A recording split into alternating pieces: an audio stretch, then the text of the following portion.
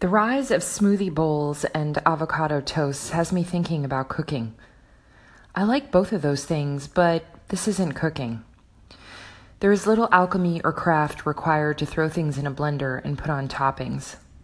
A properly roasted chicken is revelatory, sensual even. I grew up with a mom who found refuge in the kitchen. We weren't invited in, but the meals that came out were still some of the best I have had anywhere. She could be a difficult and critical person, but damn, that food. My daughter cooked with me. At 6, she made the vinaigrette for the family's dinner salad. Sometimes I would make sashimi and she and I would eat it with chopsticks right from the cutting board, chatting all the while. I was lucky with her.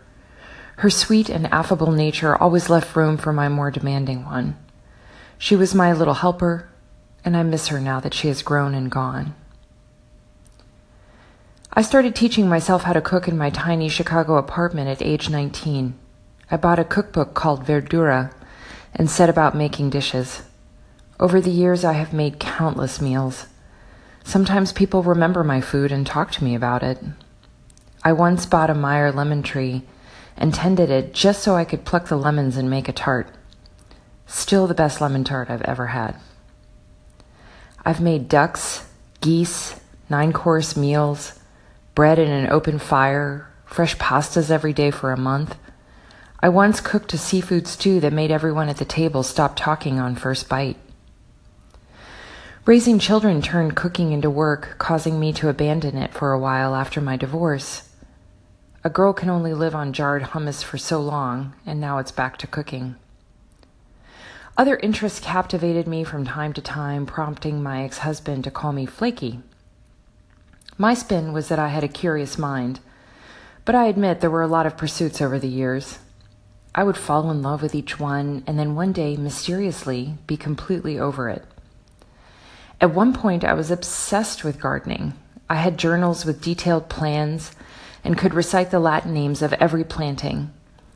I would wake up in the morning and start thinking about my garden before getting out of bed. The hobbies have been more like short love affairs.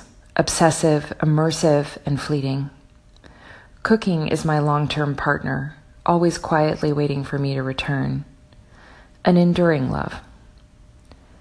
The joys of domesticity get short shrift in our culture. Everyone wants an adventure.